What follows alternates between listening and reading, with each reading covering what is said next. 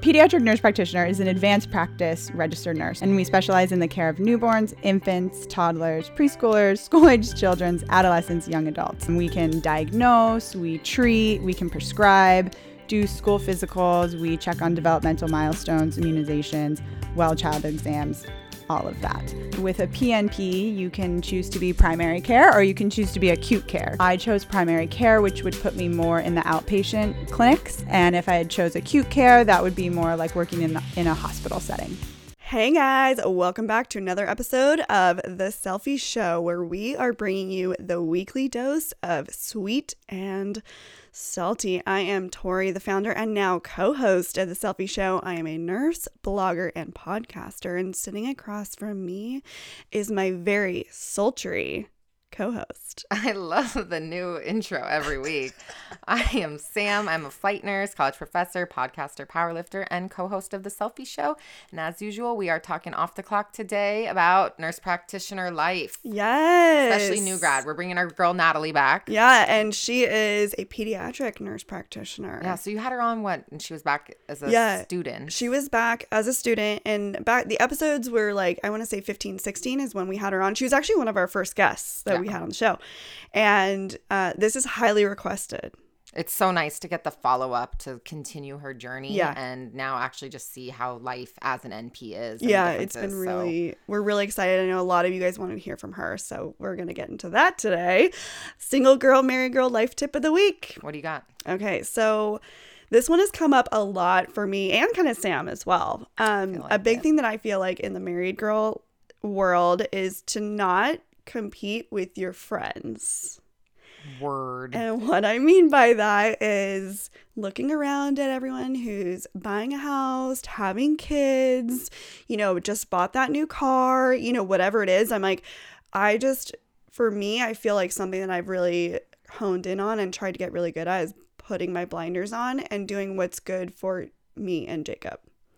What's the boomer terminology for it? Keeping up with the Joneses? What's it up now? What should it be now? Keeping up with the Karens? Yeah. Or the Katies. Katies is the new updated version of the Karens. Yeah, I don't know. I just feel like just really not comparing your journey and, don't compete with your friends. Like, I don't think it's not. It's not a competition. Yeah. Be happy for them and their accomplishments. Yeah. Like, I just don't feel the pressure right now. Like, a big thing for me, all my friends have kids, and I'm like, I'm just not ready yet. Am I like your only friend that doesn't have a kid? No, we actually have, it's funny because I was thinking about this, and we actually have a couple groups of friends. Yeah. And, my girlfriends from college all have kids, but we have a whole other different, Jacob's, good friends from the gym, actually. A lot of them don't have kids. It's just a different dynamic, and I love it. It's just kind of nice to have a little bit of a different, It is different. I have, pockets. I feel like a lot of our nurse our mutual nurse friends have kids. Yeah, a lot of both of my best friends from high school have kids. Yeah, and then my gym friends don't. Yeah, and exactly. You and I are just maybe it's a gym friend thing. Dynamic duo. Yeah, I feel like that is the same as the single girl life tip is don't compare yourself even to the married people of the world. I get asked on the regular, do you want to get married? Do you want to have kids? I'm like, do you want to mind your own fucking business? You want to do that? Get out of here. There's no timeline. So I don't think comparing yourself or even to your other single friends of what they have career wise or what they're doing, so much emphasis gets on if you're where you're supposed to be. And that's different for everyone. Annoying. It's super annoying. It's really annoying. I'm like, I'm exactly where I need to be. Thank you very much. And I'm here on this couch recording the Selfie podcast. Exactly. Boom, bitches. Boom. Drop the mic. All right. Question of the week. So this kind of, I feel goes in all aspects of healthcare. Yeah. Not even just nursing. But this question was specifically dealing with snarky nurses who don't like new grads in the ICU. Yeah. It's a really good question. I mean, we've dealt with that with snarky nurses taking on new grads in the NICU. I actually think this is very interesting, and we've talked a little bit about this. Healthcare in general is very kind of cutthroat. I would say in general, nursing, in the medical world, RTs, OT, I just think that's just part of it. And it's tough because as a new person, I remember what it felt like to have to ask questions of people that are just annoyed by the question, or, ultimately you feel weird, but at the core of it, this is really to help patient care. So you shouldn't feel bad about that. It is tough because some people are not always the best personalities. Some people are a little snarky. At the end of the day, I feel like sometimes it comes down to an old school way of thinking of you don't belong there if you don't have experience yet. Yeah. And I think that's antiquated, and I don't think you need 2 years of med surg experience before you can specialize. I don't think you necessarily need that. And I think some of the maybe older people that have started, like they did it, so they feel like you should get to the same path the way they did. But I don't think that's necessarily true also. You can end up in the same spot and have taken 2 different routes to get there. I'll also say this, as a nurse who, we've been nurses for 8 years, there are also some very snarky younger nurses. Oh, this is true. I've been seeing this a lot lately. Yeah, and, I'm like, and it really with bothers your little me. joggers and your ankles out. Who the fuck are you? Yeah, and do cop an attitude. And to me, I don't know, I always have in my head, and you'll know the person I always think of Lisa Elliott. She's my core of queen. The type of nurse I want to be. Queen. She was just an angel of a person who would help you no matter what. She never made you feel stupid. She was always just such a resource. I loved her, and she would correct you, but in a way where you're like, oh my gosh, thank you for teaching me that. And then she probably felt bad the whole rest of the night that she even did that, when totally everyone thinks she's the sweetest. Yeah. And and I get some of these newer nurses who are just cop these attitudes, and it drives me freaking nuts. Don't be that person. I see it when I go drop off babies in the NICU now, and they don't know that I used to be a NICU nurse in that unit, because I left the unit over almost 2.5 years ago now. Mm-hmm. So they have no idea that I used to run shit there. Yeah. So I drop a patient off, and they're like, well, give me attitude. And then I'm like, oh. Am I gonna have to check? Come at me, bro. Come at me, bro. Yeah. So it is funny though. But then I just it's not even worth my time, because I'm just let them go for the long story short is, you're gonna deal with tough personalities. Mm-hmm. Just don't become that person. Don't. And don't take it personally. That sounds like a them problem, not a you problem. Yeah. They're probably not happy at home. They're probably not happy and fulfilled in their career. For whatever reason, they're not happy, and you being there shouldn't affect them in any way, shape, or form. If anything, they should want you to succeed. I loved when I joined my transport team, because everyone on that team wanted me to last. They wanted me to make it. They wanted me to succeed. I genuinely felt supported in the way where I was they want me to become a good member of this team. Mm-hmm. And so if someone doesn't make you feel welcome, they want to see you succeed, then that's a them problem. And just do you. I agree. Hate is gonna hate. Yeah. Let them. Either way, you got a job. Yeah, there you go. My bills are paid. All right, you guys. So this is a very highly requested episode, as we said. Today we're bringing on Natalie Adame, pediatric nurse practitioner. So she was, as I said, one of our very first guests back on episode 16-17. And today we're getting into all things pediatric nurse practitioner 101. The how, what, when, where, why. This is going to be a really fun one. We went all over with Natalie. She is now a master's prepared nurse, and she's specializing in pediatric GI and nutrition. And we actually broke this up into 2 parts. So we're continuing our March Madness bonus Friday episode. Woo-woo! So we will drop part 2 on Friday. In so many different settings, PICU nursing, critical care float pool on top of grad school. Travel Her nursing. energy is amazing. And then everything that she brings to social media in terms of educating up and coming people that want to go into nurse practitioner school, helping them choose specialties. So we get into that. You guys, so without further ado, let's dive into the show.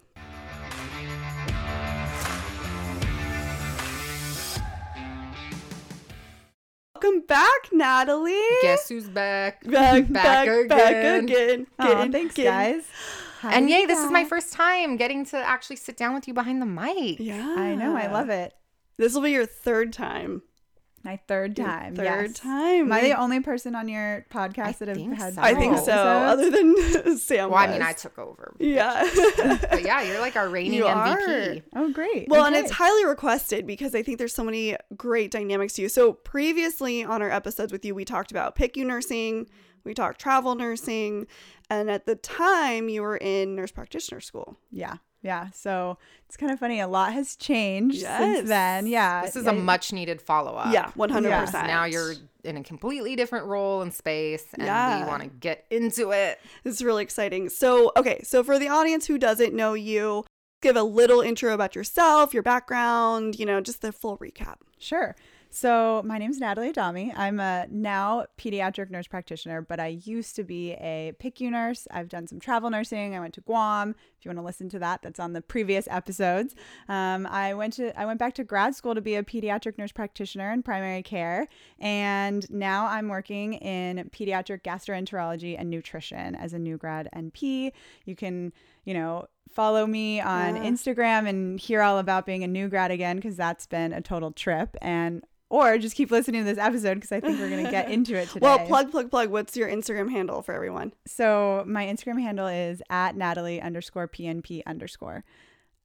Honestly, I feel like I should change it at some point because it's so underscore. I don't know. Well, but it's not as easy to say. Every name's already taken on Instagram, right? It's you can't even find the names. That's why I had to throw 2 A's on the end of mine. Yeah. I was who is this Hey Samantha?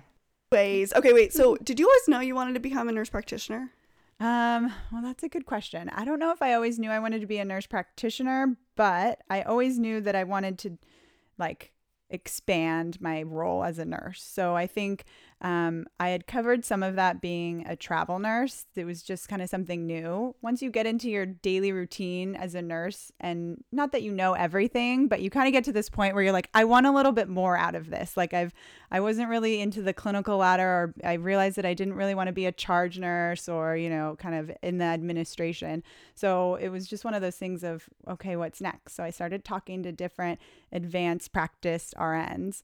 One thought that had come to mind years ago was to be a CRNA, and then I realized that's not me, the nurse anesthetist. And I was just talking to some nurse practitioners. I just liked their role. I loved hearing about them diagnosing patients, treating patients, and they just had this different perspective than we did as nurses. And so that's when I decided, okay, after travel nursing, I'm going to go and I want to be a PNP, a pediatric nurse practitioner specifically, because I only want to work with kids. Actually, even going back, what graduating nursing school made you want to go into pediatrics versus the adult world? Oh my gosh. I think we get that a lot on here. People sure. I think I want to go into peds, or why peds? I always like to kind of hear people's mindset of what chose them into that realm. Oh, that's a really good question too. I think, well, one, I just don't think that I'm hard enough or tough enough to be with adults. Yeah, you gotta work in the shape, right? So, yeah. I feel like units draw different personalities for sure. Yeah. I mean, one of my first jobs was working at Disneyland, so I think that tells you a lot about me. I'm very you're made for peds. Made for peds. What'd you do at Disneyland? Oh my gosh. I don't even know if I want to go into that. Oh, we did. Okay. Yes. So yeah, I worked at this. So this is in high school probably, because this is one of my first jobs. But I worked in the park and outside of the park. There's one little boutique called Bibbidi Bobbidi Boutique, and it was I don't know if you've ever been to Disneyland and seen it in the castle, but basically little kids go and you dress them up as the different princesses or princes, and then you see them walking around the park. And then the one that was outside the park was, I don't even think it's there anymore, but that was when Hannah Montana was huge, and it was a rock star transformation. And so I just did hair and makeup. And love me some Miley Cyrus. Yeah. Oh my god! Yeah, you always use her on your stories. I know, I do. I love her. Anyway, so Cool. I've always kind of just been this fun, bubbly personality, and I've always worked with peds before becoming a nurse too. All my jobs have always been with children. The thing about kids, nothing is ever their fault. They're innocent. Innocent. Yeah. There you go. They're innocent. Yeah. And you just want to help them. And, your childhood should be this happy, joyful, playful time. Kids basically should just be playing, eating, and growing. And when they're not doing that, what can we do to help them, I guess, I also think when kids cuss at you, it's funny. And if adult cusses at me, I'm like, oh, you want to throw hands? And that's why I can't work with adults. Yeah. So I want to get into the pediatric nurse practitioner role, right? And so I'm really curious about the specialty. Give a little insight into what a PNP does and, how you got into your realm. Pediatric nurse practitioner is an advanced practice registered nurse. So you can't be an NP without already having your RN license. And we specialize in the care of newborns, infants, toddlers, preschoolers, school-aged children, adolescents, young adults. And basically our scope stops at 21 years of age. So we can't see anyone above that. And we can diagnose, we treat, we can prescribe, do school physicals, we check on developmental milestones, immunizations, well child exams, all of that.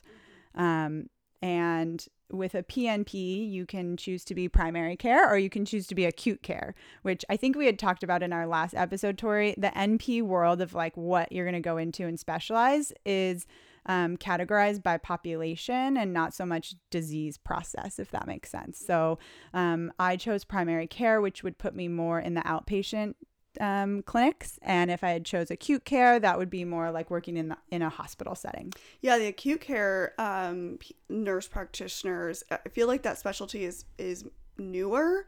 Like it used to be, I think that it was more, okay, you're either pediatric or you're adult, and then the acute care programs started popping up as more of a specialty. Regional, right? Yeah, that too. Like I think California, totally. I feel like is kind of late to the party with maybe acute care. Because other states, I think, don't have the amount of doctors we have or physicians. Right. And so they utilize NPs in the hospital setting in a way larger capacity than in California. Yeah. But also, I mean, we work with them at the bedside. Yeah, for sure. And I mean, it's interesting because the amount of specialties coming out for nurse practitioners, there's a lot of specialties coming out. Mm-hmm. What made you choose primary over acute? What was your I get that question all of the time. So my background's pediatric ICU, and I did critical care float pool nurse. So you would think like, okay, Natalie just wants to like stay in the hospital. That's her background. That's what she knows, and that's what she's comfortable with. She wants the action, right? Yeah. But I think I got to a point where I was taking all of these care of all these sick kids, and I had kids who were dying or in these like awful situations, and I just had this mindset of, okay, how do I prevent these kids from ever ending up in the hospital? What role can I have where I can give them the education or the anticipatory guidance so that we don't see the drowners in the hospital, that the kids don't end up coming in for, difficulty breathing because of RSV. Can we catch things before they come in? And so that was really where my passion came from of wanting to be outpatient. And I kind of just got tired of the hospital setting of the 12-hour shifts, realty, burnout, the weekends, and the holidays. And so all of it, that's where I was at, I think, at that point. And how many years had you been a nurse when you hit that point? Not many, which maybe is like a little bit embarrassing. This is like real though. I feel like so many nurses go through this. Yeah. And they feel bad admitting it. Like we get DMs all the time where they're like, I'm feeling really burnt out. And we get them from even nursing students who are like feeling burnout as a nursing student, wondering like, how am I going to handle being an actual nurse? And we're like, it's okay to feel that way. Yeah. We all do. We just feel like we have to suppress it. Or, and I think what you did was shift, which I think is important to talk about, because we all, as you said, we feel guilty for it, but you shouldn't have to feel that way. Mm-hmm. Yeah, and it's hard too because we do have a culture in medicine that if you can take care of the sickest kid on the unit, or like you can take care of the sickest kid, then you're somehow superior to all the people who like work on the floor or work outpatient. I don't know if you guys have ever felt that way, but I sometimes feel like there's an undercurrent of that in medicine. It exists, and I think we try to dispel that rumor or myth all the time. Yes. Yeah. Because absolutely. And I see people who even behave that way, who honestly, they do act like they're superior. And I'm like, if I floated to med surge, I am drowning. Mm-hmm. I have floated 100%. And my meds are all late. I don't even know what I'm doing. You don't know where everything is. You don't know how to put things together. I'm like, starting an IV on a pediatric patient versus a NICU patient, I don't even know where to start. No, and from both of you doing float pool, you have to appreciate everyone's differences. Like my sister's a peds oncology nurse, and I look at her like their order stats, and I'm like, oh my gosh, just giving chemo the amount that goes into that of the pre-medicating, the monitoring while you're doing it, all the labs that they draw while they're undergoing it, the simultaneous blood transfusion, it's like absurd. And I'm like, I couldn't do that, but I can take care of a sick ECMO patient. Right. So yeah, totally different. Yeah, I think everybody has their different roles in medicine, and I think sometimes primary care or like outpatient care gets a little bit like shit on in some ways because we see them in the hospital and it's like, oh, the primary care, you know, they had a headache and the primary care just said whatever. And then now they're here and now they have a brain tumor. So we see that more often. And so we have this like bias in our head that just happens all the time. But it's so rare that it does happen. And we don't see the thousands of other patients in the hospital that the primary care doctor was able to manage and the specialty care was able to manage outside of the hospital and keep those out. Not to mention that primary care are seeing so many patients and their amount of time to see their patients is so limited. Yeah. But so yeah, I found out that I just loved like the preventative care, the education, all of that over the really sick patients. But at the same time, like, I mean, I love both. The perspective that the PICU gave me is something that I really need. And like, I value outpatient. I'm now able to walk into a room and identify, is this patient super sick? Do I need to send them to the emergency room? Or is this patient, you know, this kid's going to be okay? But yeah, that's where my shift came from, was just kind of moving past the hospital setting and all the sick kids, wanting to keep them out. And then also not having to work holidays and weekends, I will say. Quality of life. You guys. I think you get to a point where you need to look at your own personal life, and you're a newlywed still, and kind of decide what's best for my life, my family, and the future of my personal life. We don't like live to work. Right. And as nurses, we get stuck in that mindset too, where we just revolve our whole life around work, and it should be the opposite way. And so I think it's good to take a step back and make career-based decisions based on your personal life. So yeah. You guys should check out our wedding pictures. They're gorgeous. My God, they're gorgeous. You did an elopement. Yes. Yeah, we did. COVID. Oh my God. And it was stunning. You guys. I mean, I'm just happy that the pictures turned out great because, you know, the last time I was here on the Selfie Show was last June, and we were about 3 weeks away from the day that was supposed to be our wedding, which we had to cancel because of COVID. And so my husband and I, my now husband and I, were like, you know what, we're just going to elope. It was at the time in the pandemic where we didn't really know that much. Like, there weren't tons of tests. Like, we weren't sure how sick we were going to get. I was taking care of patients in the hospital. I didn't want to expose anybody. And so we just went by ourselves. We found a planner, and we decided to go to Tahoe because it was gorgeous there. And we just went and we did it. And I'm obsessed. Oh, it was so fun. It's so dreamy. It made me want to elope. Yeah, 100%. I was like, I'm just going to find any rando off Hinge and elope just so I can have that. Oh, yeah. There you go. Yeah, you should just do it just for the pictures alone. I mean, gorgeous. We're doing it for the pictures. Oh, yeah. No, it was so fun. And I feel like. I think that's so special, though, because it's like your like love story like supersedes this pandemic. You were just like, you know, we're not going to let a global pandemic stop us. Oh, totally. So it like makes it sweet. It was, yeah, and it gave us so much perspective of it. You know, like my wedding dress, I didn't have my wedding dress. It wasn't fitted for me yet, and so I literally just bought a dress up, like $100 dress off Lulu's, and it turned out gorgeous. Like, people thought it was like this super expensive dress. It fit you like a glove. Yeah, it was and great. You looked seriously stunning. Oh, thanks. Yeah, and I think honestly, we just had so much fun after we said our vows on this like gorgeous private dock on the lake. We got drunk and and we went to go watch the sunset, and everyone was like cheering, and like people gave us their bottle of champagne that they had bought for their own picnic, because we were just like in all of our like bride and groom, you know, outfits, and people were just so happy, like they needed a win, because that was at the point where we weren't sure what was going to happen in this pandemic, and we had no idea. And so I think everyone was just so happy for us and stoked, and we needed that too, you know. Now we're not able to have our wedding ceremony yet. We might never be able to have our wedding ceremony. But we had that moment with the two of us. So that was super fun. Yeah. So last time you were here, I think I don't remember how many sessions you had left in NP, but I kind of want to go back to that mindset of nurse practitioner school, online versus classroom, how, your transition sort of out of all of this into your NP role, like how was all of that? Lucky, like just right at the end, I'd basically finished all of my clinical hours before everything shut down. And so I was able to finish my clinical hours, but some of my classmates didn't. They weren't able to get clinical hours, which I've heard that it is a problem right now, getting clinical hours for NP school. You just can't get the places that you need.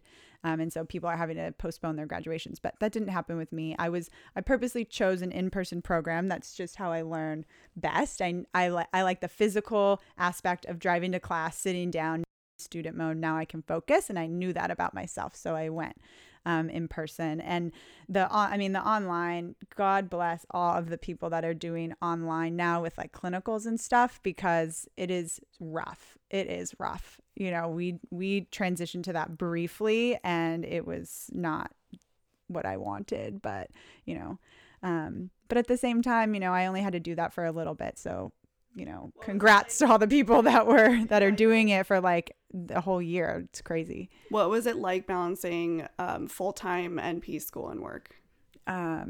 Super tiring. I was just telling because you yours guys. was an in-person program. Right. Yeah. So I had one day of school that was basically like the whole day. I think it started at 1 p.m. and the last class got out at 9 o'clock. So it was this like super long day. But it was only one day a week. So I carpooled with a friend. And then you have 2 to 3 days of clinic. And then I would have 2 days of work. So I worked per diem, and then I would pick up for part-time hours. But if I had worked full-time, I would have had 0 days off to like do anything else. So it was tiring. I mean, I have pictures of me that I post on my Instagram all the time of me just like falling asleep on the couch. Like I was just, I was so tired, and thank God for Eric, my now husband, because I needed his support. I needed like the help of other people, because you're just you're super tired. And I thought I was just tired, and then turns out I actually had hypothyroid, which we were just talking about before. But it was just like, I don't know how that happened, but I was just exhausted. So my life is a lot better now that I only have to work. It's like amazing. I'm like, oh my gosh. So when I'm done, it's like freedom. Tori's when I'm like done with light work, at the end of the I have tunnel. nothing else. Yeah. It's like, it's just you. like nursing school. You just like sacrifice for a little bit, and then you get to reap the rewards and the benefits afterwards. But what were your preceptorships like? My in-person program provided me my clinical sites, which was amazing. I didn't have to stress or worry about that. In primary care, I had about 600 hours that I had to do. So a majority of those were in pediatrician's office, seeing sick visits and well child checks, which was great. It was an amazing foundation. And I had 2 incredible physicians that I worked with, which was interesting. They weren't NPs, but they were used to working with nurse practitioners. And then in my last semester, I did some specialty rotations. And one of my specialty rotations is where I work now, because I just loved it so much. One of the nurse practitioners who worked in an outpatient clinic at our hospital that we work at, I had known her from PICU, and she trained me as a new grad PICU nurse. And when it was time to go to specialty locations, I didn't want to drive all the way to Long Beach to go to a clinical. And so I just, texted her and I said, hey, can I get some hours with you? And she let me. And that was the best decision, because I loved it. And then at the end of that, I said, hey, you guys, I really like it here. I love gastroenterology and nutrition. And she was also in this specialty feeding program that I fell in love with. And I said, if you need a new NP, I graduate in May, if you're hiring. And they said, oh, yeah, we actually are hiring, because one of our nurse practitioners is retiring. And then there was no job posted. They only interviewed me. And then I started working there, and that's where I work now. So it's about building those connections. Tori and I preach that so much. Big time. Oh my gosh. It's not what you know, it's who you know. Especially because your PICU connection carried over to your NP school connection, then carried over to getting NP jobs. So building those relationships matter, guys. 100%. I know. I think I heard you guys talking about networking, and I don't think people understand maybe what it is. Like if someone's listening in high school, they don't really know what networking is.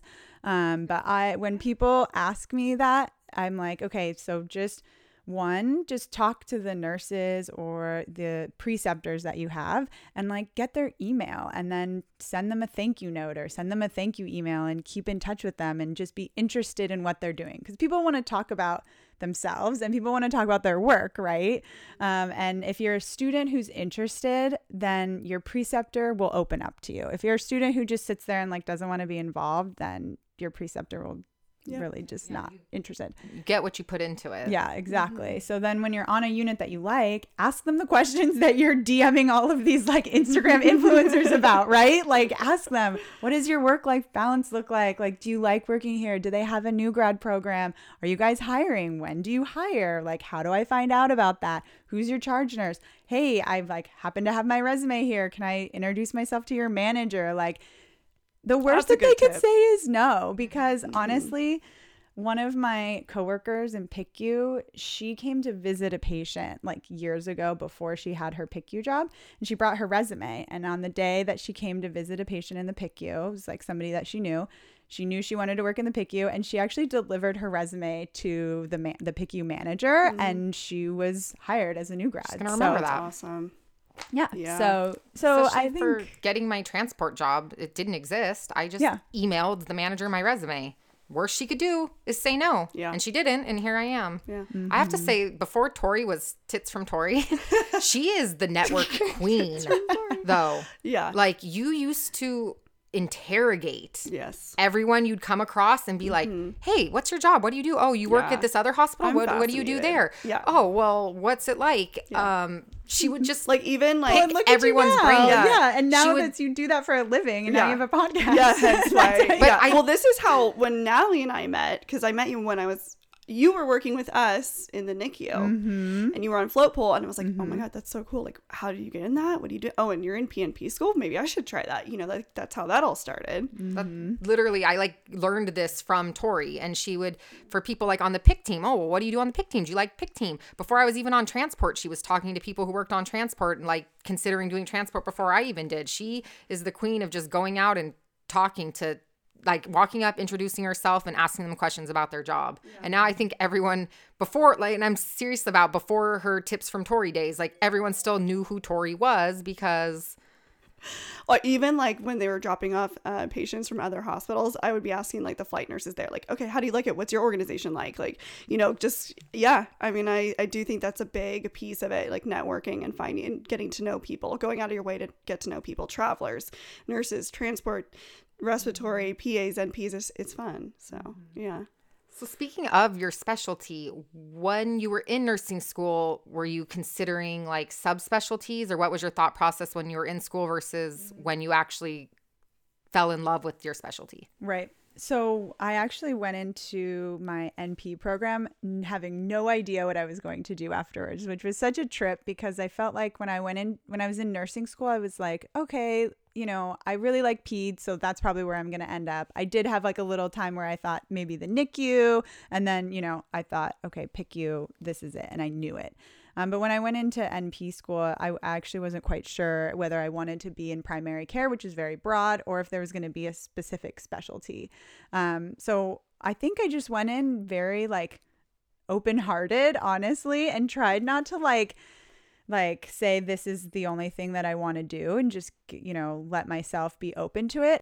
Learned that in the PICU, I really liked the PICU, but when I went into the critical care float pool, I realized, oh wait, I do enjoy other things, and I can enjoy other things, and so it honestly just like fell into my lap. And gastroenterology and nutrition is really interesting because it's very based in primary care. So not only when you say GI, people are often like, oh really, GI? Like that's what you chose, you know? And it's so relevant to so much of kids and them growing up. So like we talk about growth and development and feeding, nutrition, obesity, gut health. We talk about milestones. We talk about failure to thrive, you know, abdominal pain. Like these are just like foundations of primary care. And I just really enjoyed that. There's so much knowledge, and it's not super specific. It lets me kind of like have this more broad range. But at the same time, I don't have to know everything. Like, I don't need to identify these like random rashes or like be afraid that like, a kid's going to come to me and say that they have a headache and then end up with a brain tumor. So specializing as an NP, especially as a new grad, I think is not as intimidating because there's only so much that you have to know about that field. Mm-hmm. As much as you do preventative care and love that aspect, how many of your former PICU patients, though, do you also see? Or NICU. NICU, because I know a lot of them, and even though primary care, you're still following up on kids who were once critically ill and are now seeing specialists for life. Mm-hmm. Yeah. So I don't see as many chronic patients, I think, as the physicians in my practice see. But I do see some NICU grad patients, the ones that have gotten the PEG tube and then they're on their way to like a G tube or something like that. Because I'm more new, I don't have the super sick patients that have like 500 things wrong with them and are TPN. But I do actually see a lot of the NICU grads because of our in our in our feeding program, because they are the little babies who you guys took care of when they were teeny tiny 28 weekers. They spent time with like tubes in their throat for the first months of their life, and then they ended up with the G tube, and then now it's like, okay, so then they're discharged and now what? And in our feeding program, we actually see them because they want to start feeding their child, and their child never learned the skills of feeding because they didn't have it those first few months of life. So we see a lot of the NICU grads, and we get to wean off their G-tube feeds and teach them how to feed by mouth with our feeding therapist. It's a registered dietitian, an NP, which is me, a psychologist, and a social worker, and we work together. They come inpatient for 19 days. So that's always fun to see. But cool. I don't see too many PICU patients. I did when it was funny when I was doing my clinicals, the physician office that I was doing my clinicals at was right next door to our hospital. And so I would see those patients after they were discharged. They had just been in the PICU or like the cardiac ICU or the NICU, and I had taken care of them like as a nurse next door. So that was kind of funny. But I know you. Yeah. But most of my patients are not chronic patients. They're like healthy kids who come in and they are suffering from like abdominal pain or constipation or failure to thrive. Because I'm more new, I see more basic patients at the moment. Yeah. We're going to have her back for a fourth time when she's like, oh my God. Experience, when she's precepting NP students. We're going to just follow your journey forever. I know. Great. We'll just keep following you. What was your transition like into the NP role? Oh God. Well, I'm still experiencing it now, you guys. You're exiting the new grad stage, though, yeah. I feel like. Well, yes and no. I do feel like my transition was wonderful. Like, I have nothing but great things to say about the department that I work for and the physicians and NPs that trained me.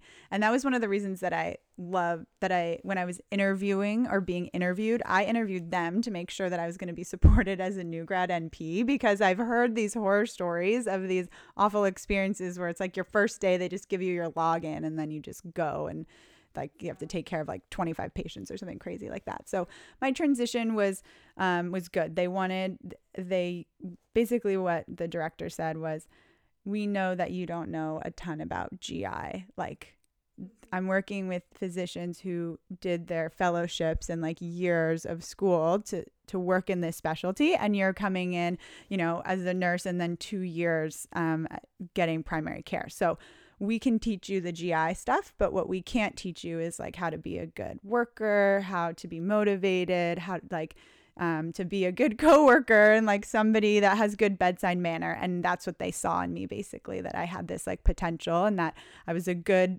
person that they could just teach the skills or the information to, My first month was just shadowing. And then after my first month, they slowly introduced, they gave me like 4 new patients. And so after I see a patient, then I'll take the full history, do a physical exam, and then I see a physician and I kind of give them a brief little report and tell them what I think and what I want the plan to be. So at the beginning, it was a lot of me just like barfing all this information, collecting data and then just telling them. And they'd be like, okay, so what do you think? And I would be like, okay, so maybe this or maybe it's that.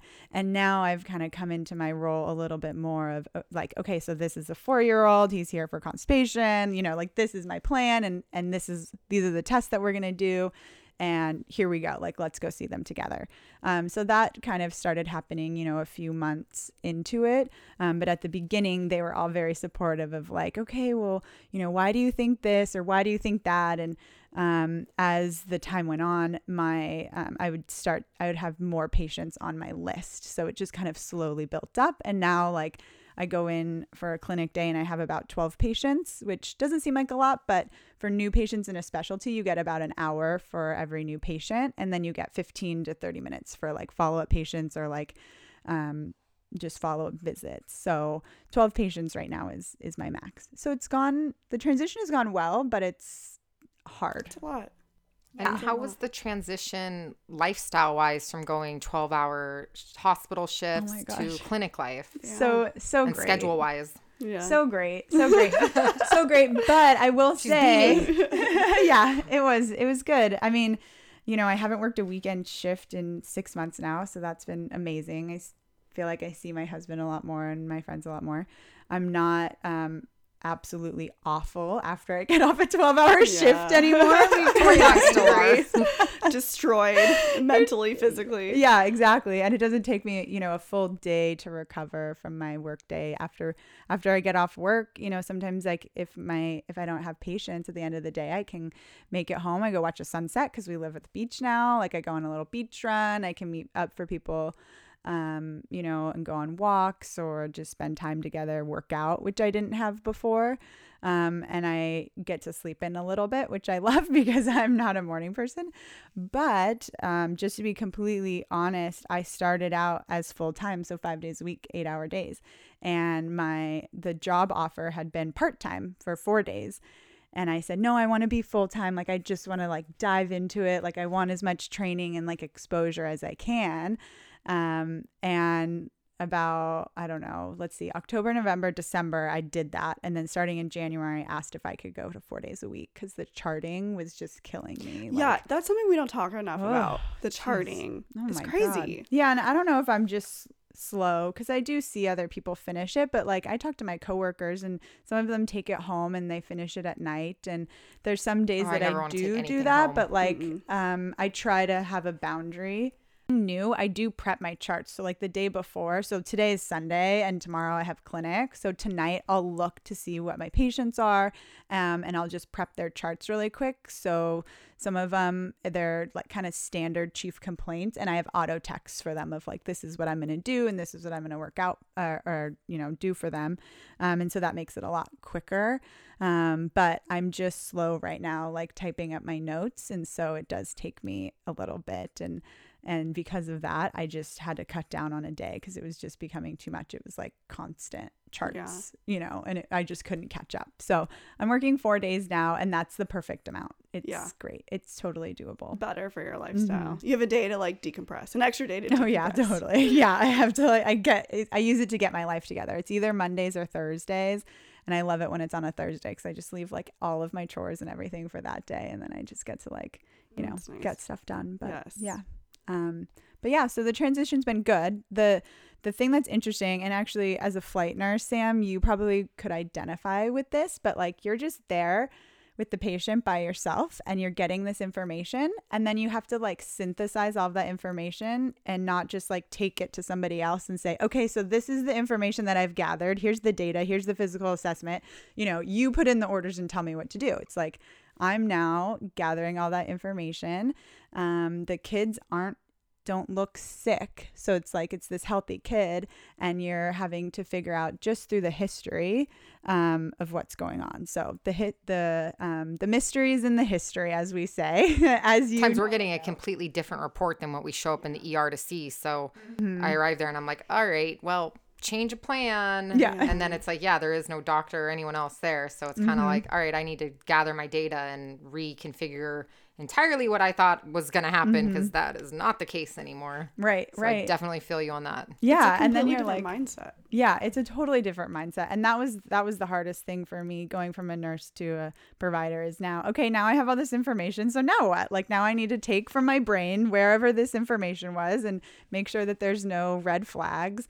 And like, what is my diagnosis? And now what am I going to do? Like, now I'm in charge of that. So it's kind of intimidating. And, the first time I like ordered famotidine, I like made sure to calculate it like 500 times because I didn't want to like overdose something as simple as Pepsin. But, which is funny because for people who don't know, administering famotidine is like, we don't even think about it. It's like, you know what I mean? It's like just our normal med, but on the other side of it, as the provider, it's nerving because if you overdose, well, it's your name on it. Yeah, it's my name is on it. Yeah, like Yeah. I'm putting the order in.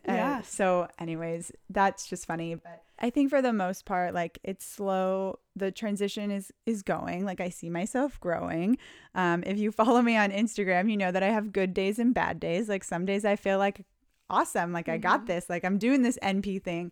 Other days I show up and I feel like I'm just playing dress up in a white coat, and like someone's going to find out that like I don't know everything, and so imposter syndrome totally plays a part with it. And I still feel like that as a flight nurse sometimes. Right. Like, they walk in and they tell them, oh, this team is coming to get you, and they expect that when we get there we're gonna like, because we're the children's specialists, and they see us walk in and they're like, they're here, and I'm like, oh God, hopefully no one realizes that I don't know shit sometimes. Right. But it's like, you do. Yeah, I really do. I mean, I feel you. I mean, just having been a NICU nurse now for 8 years, I just last night, literally, or yesterday, I'm now doing the L&D role. And, there's a total of 60 babies on all of our units combined. And we had like 3 or 4 admissions. We're moving kids around. We had the craziest day, of course, like an admission from transport at 5:45, and this kid was super sick. And so I was giving report off to the next L&D nurses, and I swear my brain was off a sprocket. Like, I could not even like spit out what diagnosis were going on, what was going on, what beds babies were in, because it was just like so overwhelming. But I'm like, that's just in healthcare. Like, I feel like a lot of us just feel that imposter syndrome. We get kind of overwhelmed. Like, it's not really something we talk about, but that's real life. And even experienced nurses can have that. But it's you second guessing yourself, because in the moment, in the role, in that admission, you're killing it. Right. Yeah. And in the moment when you're probably there taking care of those primary patients, they probably left feeling like really good about the care they got from you. It's us kind of second guessing ourselves, because I'll go home after a call and be like, oh, should I have like maybe given another bolus? Should I have done this? Maybe I should have asked for this med. Like, you start to second guess everything you did. And that's, imposter syndrome at its finest. Yeah, that it is true. And one thing, the nice thing about being outpatient at least is like, if I forget something, if I like genuinely was like, oh, I totally forgot, or like I'm looking through and like some results come through, I just call them up and I just say, hey, I totally forgot to tell you, but here's this, new piece of information, or like, here's a different part of the plan. I'll still see you, in 3 months or whatever it might be. But I could just call them and tell them, So how hard is it to take off the ICU cap sometimes? Because looking at things is so different. I can say, even me going to transport, and going into the pediatric world, I had to take my NICU brain off and kind of realize that I need to not be so rigid about certain things, because coming from an ICU setting, we are so type A, OCD, we're so rigid, and we get so micro-focused on these tiny little details.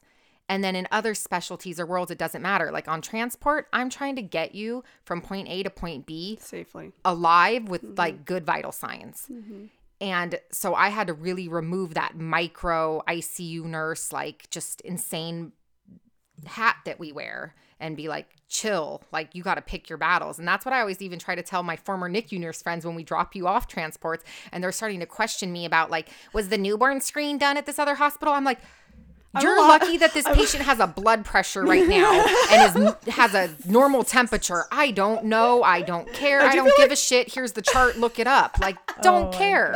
And I yell at my old former NICU friends and I'm like, you need to chill and not hassle transport about all this shit that doesn't matter, because we don't care. We have a completely, like, we're not taking care of the patient for 12 hours. I'm taking care of the patient for whatever amount of time it takes me to get them back to you. And so my shift in mindset is focused. So I know, like, you coming from PICU world is intense. PICU patients can be so critical. And so I just know, having that ICU mindset, sometimes it's so hard to switch that mode off. Yeah, no, first of all, that's hilarious. I love your it's so true. It is so true, though. We're crazy. We are. Yeah, it is. And Both you know what helped me was going to critical care float pool. Humbled me so much, just to see, like, you just show up, you're a nurse, you think you know everything, and then you go to NICU and you have no idea, or you go down to the floor and you've like never had this kid, so it could be the most stable kid on the NICU unit, but you still have a million questions because you've never taken care of this type of kid before. Like, how do I, like, balancing like 5 or 6 patients teaches you how to loosen up. Like, chill, bro. Like, yes, it totally does. Yourself. Yes, it humbles you, and it just gives you that perspective, and you just remember, like, everybody has their role in this care of the patient, and just because it's not exactly what you wanted to hear, you're not giving the report or something that the NICU nurse wants you to hear, or whatever it is, as long as the patient's getting taken care of, we don't need to be mean to each other. And I wonder if that's why charting is so time consuming for you, because I can say that when I would float to med surge, I was charting like they were an ICU patient. Yeah. Like, when you have a 1-to-1 on an ICU, you're charting an insane amount. And now I'm going to floating to the floors. I have 4 patients and I'm trying to chart on all 4 patients like they're my 1-to-1 ICU patient. And it's like, you don't have the time for that. This is a different scope, a different thing. And that was even the hardest thing, like, going to transport. It's like such a different charting world than how our brains operate in the ICU. Yeah. So I feel like you're probably a very thorough charter from your ICU background. No, that's actually a really good point, Sam. I never thought of it that way. And my notes are so different, or my charting's different because it's a note. So basically at the bottom is a narrative, right? So it's telling the story and then passing off information in a very specific way to the next person that reads it, right? So I make sure to, like, be very thorough, and I talk out, like, what I'm thinking, basically, of, like, okay, I don't think it's IBD because of this, but I'm still going to screen for it because, fill in the blank. Like, it could be this. And so I'm just listing all my differentials and my thought process, because I might not be the next person that takes care of this patient. This patient might end up in the emergency room. And so, or this patient is going to go back to their primary care physician. And I want to be able to communicate that effectively. So effective communication is really important in the notes, but as you can tell, I'm very talkative and very wordy. So I do need to learn how to be more, like, succinct, because I'll read some of the other providers' notes and stuff, and they're like, might be constipation, sent this lab. Tori and I have read a lot of nurse notes, MD notes in our day. And I don't know, I've always had an appreciation for NP's notes, because I always felt they were more detail oriented and thorough than the physician notes. Yeah, and I think that just comes from our background. Yeah, I'll get there. Things are just taking a long time, but eventually I'll be able to get to the point where I feel comfortable not writing like a whole novel, like, But hey, it's your name on it at the end of the day. You know what? Exactly. What are some specific roadblocks that you hit, and, like, how did you handle them when you were starting as a nurse practitioner? One of the roadblocks that I'm currently having, actually, is that when I started, everything was telehealth, or most everything was telehealth. So when I was learning how to be an NP and shadowing, more than half of the patients that I was seeing with the provider, we were all on freaking Zoom. Yeah. So, and I know we're all just like over Zoom this year. And so maybe someone's going to listen to this in like 5 years from now, and this is not even going to be, an issue for them. But I didn't have that moment of going into the room as a new nurse practitioner with whoever I was shadowing that day, and then hearing them say what they needed to say, coming out of the room, and then debriefing that. Okay, why did you order that? What were you thinking here? Like, how do I titrate this or whatever? It was just, off, and then it was on to the next telehealth patient without any of that in between. And so I think I missed a lot of I got the big concepts, but I didn't really get a lot of chance to ask questions. And so that was really rough for me. So then now that I'm like 5 or 6 months in, I'm actually doing more shadowing with physicians that see specific patient populations that I'm not comfortable with, that I've learned that I'm not comfortable with. So like, I think knowing what you don't know is very important. And sometimes when you're new, you don't know what you don't know, and you just don't really have, you ask questions, but you don't really have like specific questions because you're just like overwhelmed by all of the information. So now that I'm like this is my 6th month that we're going into now. I know where my knowledge gaps are, and I know where I've been struggling with my patients and like different follow-ups. So I'm going to be shadowing those docs, and they'll be coming to see patients with me so that I can make sure to like fill in those gaps. So it was really tough. That's nice. Nobody wants to have to say like, oh, you need more training or whatever, because that's essentially what's happening. Even though I'm still seeing my own patients, like I'm not being like fired or like pulled from my schedule, but it was a conversation that needed to be had because, if I don't ask for that, what am I going to get like 2 years down the line? Then be like, hey, by the way, I'm struggling. It's better to just like up front say, hey, I have this knowledge gap and I need help with it. And like I said, I love where I work, and they're so supportive and they're super helpful. So they were like, totally on board with that. I think that shows how intelligent you are, though, because identifying those needs are so important. And I think that's the best advice ever for anyone in healthcare. It doesn't have to be just nursing. Any area of healthcare, and if you're a new grad nurse, if you're a student, if you're a new NP, it doesn't matter. But to be able to say, I don't know what I don't know, and to ask. So many people are afraid of looking dumb. And then what? Like you said, 2 years later, you're going to be like, oh, well, I actually don't know this or feel comfortable with this population, when it is okay to speak up. And we've even seen like new grad RNs extend their residency sometimes towards the end and say, I'd feel more comfortable maybe with a couple more weeks, or I didn't really get to spend much time with this specific population. I'd like to do more shifts taking care of surgical kids or taking care of cardiac kids or whatever. And advocating people for are yourself. afraid to advocate for themselves. Yeah. That's huge. So honestly, I think that's some amazing advice. So if you're listening to this, like, write that down. To do. It is, because you have to humble yourself. Yeah. Yeah, it can be really hard, especially in the medical field, because you don't want to come off as you don't know, or it's nerving. Yeah, everyone says like fake it till you make it. So you think that you have to pretend that you know what to do, and in a sense, sometimes you do have to like kind of show up with some confidence. Like I don't go into my rooms like, oh, I'm sorry, like I don't know. I have like, I'm very confident when I go in and I say, honestly, that's a great question. I don't know the answer to that, but I'm going to find out for you today. And so that was kind of the same thing. I think years of travel nursing, being new at different hospitals, having to ask questions, always being the new person.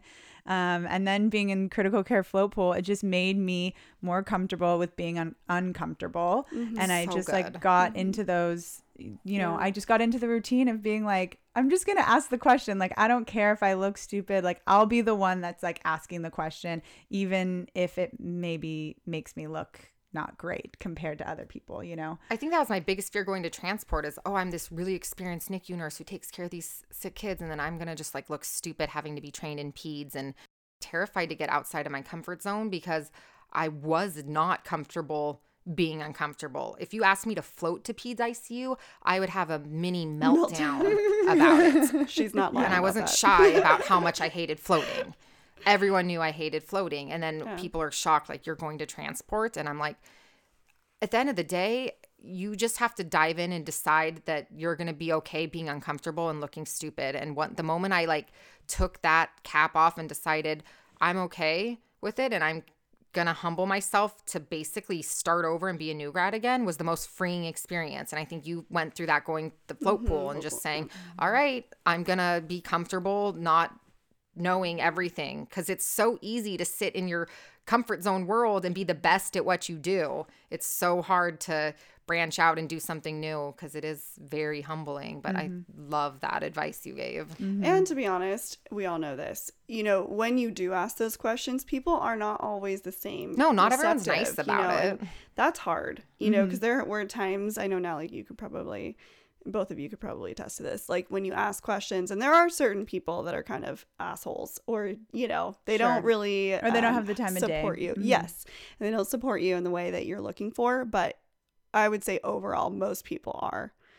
And it's safe for your patients. It's advocating for yourself. It's important to do. And sometimes you just got to do the hard things. And at the end of the day, I think you said safe for your patients. So you're doing it with the best of intentions because you're putting your patients above your own ego.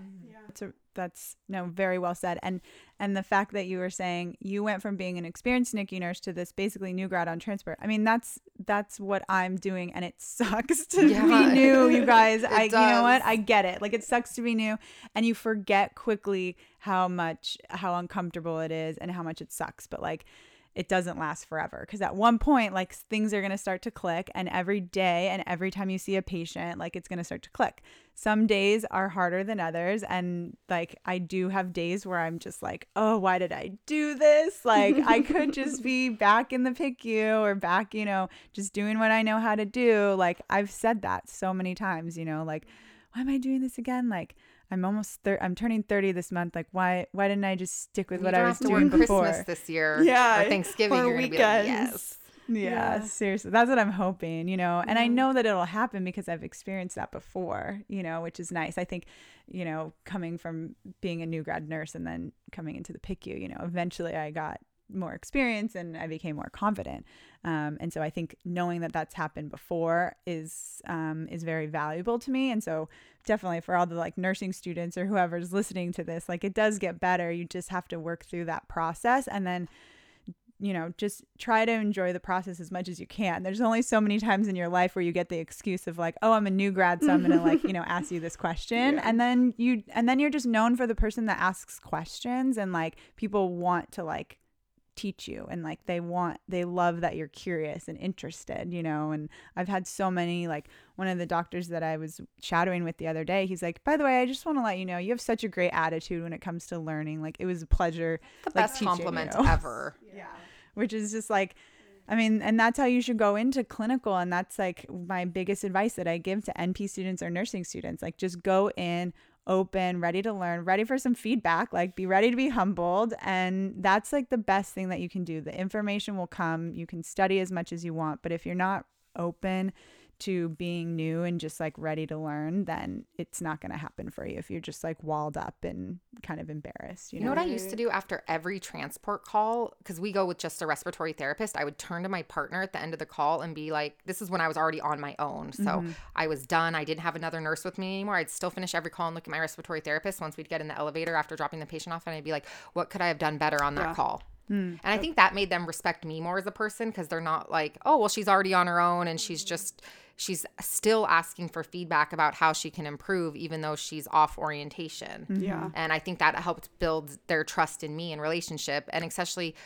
between the different disciplines, because I'm asking their feedback, even though we do different roles, but they're still my partner, my team member, and that kind of built that trust. And I think it just showed that I actually like cared about bettering myself and learning. Yeah. I've been doing the same thing with my new role over in doing L&D role. It's going out of your way to ask, like, how am I doing? Like, where can I do better? You know, and being straight with them, being like, you don't have to hurt my feelings. Like, I really want to know, like, what can I do better? Workflow, like communication, you know, how, you know, things, not understanding how to do things. Like, was I good in that delivery? Like, what could I have done? Yeah, I think that's a really good piece of advice, and being okay with hearing like something that's not always the best. But it helps you. It does. It's probably made you better in that role. Yeah, do either of you have those moments where you look back at new grad self and remember the type of patients that used to terrify you to take care of, that now you could do it in your sleep and it makes you laugh?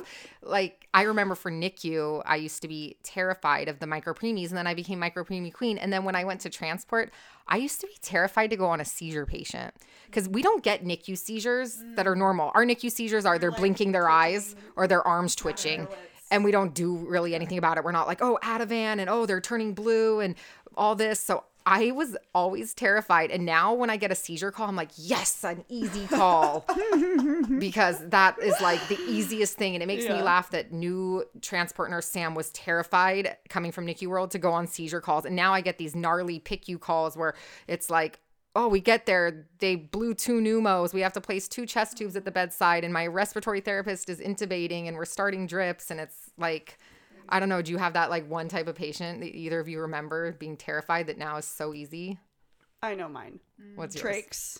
Oh, Baby trachs. That was always so. It's just, it's funny. I actually talked about this. So I, for sure, because we worked in the surgical unit, and I just remember my first time like trying to suction a trach and just being so nervous. Like, I'm gonna block their airway. They're gonna go down. They're gonna Brady. All these. What about things. even doing a trach change? With Yeah, I was your first trach change. But the way I got better at it for me was actually working with nurses. Like, let's say if I didn't have the trach baby, I would go help them with the trach change and like watch how they were doing things and slowly get a little more comfortable with it. But that was probably mine. Trachs. Doesn't it make you laugh though, looking back at like baby Tori being like, I can't believe I was afraid of that.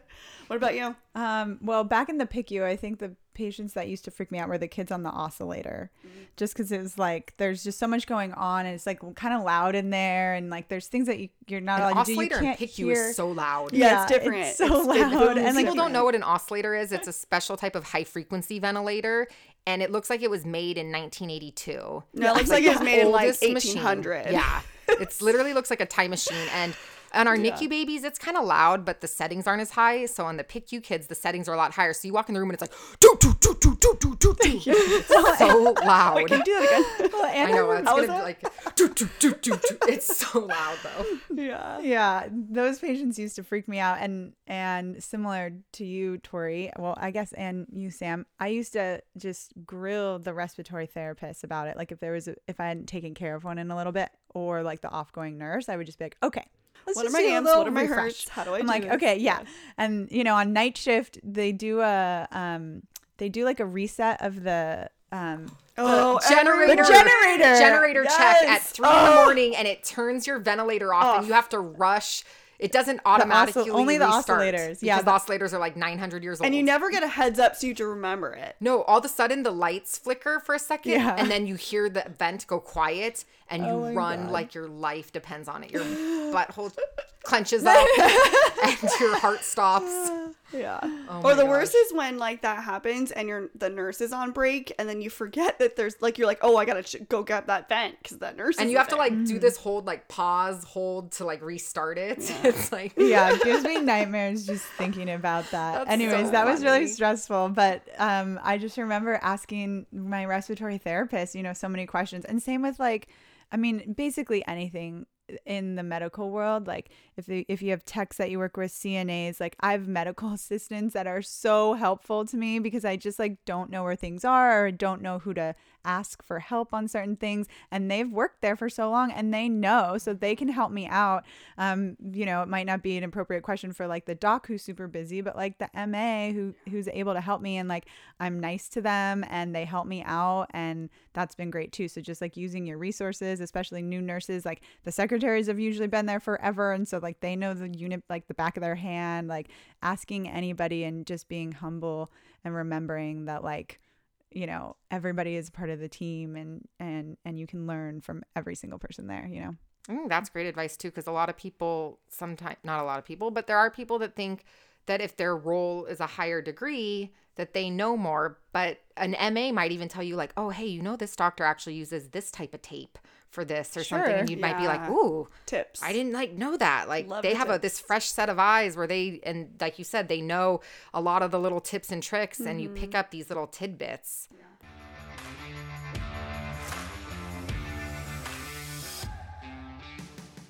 So that was fun, and we're going to save the rest of this episode for part 2 on Friday. Bonus episode. There's just too much good stuff that we needed to do part 2 with her. So tune in, make sure you download Friday, subscribe, rate and review. You guys. You know the drill. We love hearing from you. Thank you so much for all of you who have reviewed. We literally, this is what we live for. We live and die for our reviews. We screenshot them to each other and then do like little crying face emojis at each other. I know that's not hip Gen Z, but we do crying face emojis. Not the laughing cry, like my heart is so touched to cry. Tears emoji.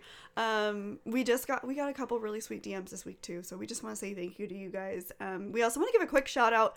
Make sure you check out the link in our bio, you guys. We are so excited about our Trova trip. We want to give a big shout out to that. We're hoping to shoot for April of 2022 to have all of you come with us on a trip. We want to see you. We want to meet you. We want to eat and drink with you. Yes. We want to party it up with you. We need a vacation. Yes. Like a big Love a day off. Love a day off. Need a vacation. We need our vacation. So yeah, please do the survey. The link is in the show notes as well. And your feedback means a lot, and it helping us actually plan the trip. So we appreciate that. Yep. And then where can they find us? Yeah, so head over to our website. That's www.selfiepodcast.com. You can check out all of our episodes and our merch over there. As always, you guys, make sure you rate and review us. Leave that Insta handle in the review, and we'll be sending over a swag bag. We're going to be sending them over at the first of the month, so that's coming up soon. And where can they follow us, Miss Sam? So that is at Hey Samantha with 2 A's. And at Nurse Tori, and we will see you guys on Friday. Woo woo. Woo woo. Okay, bye. Bye.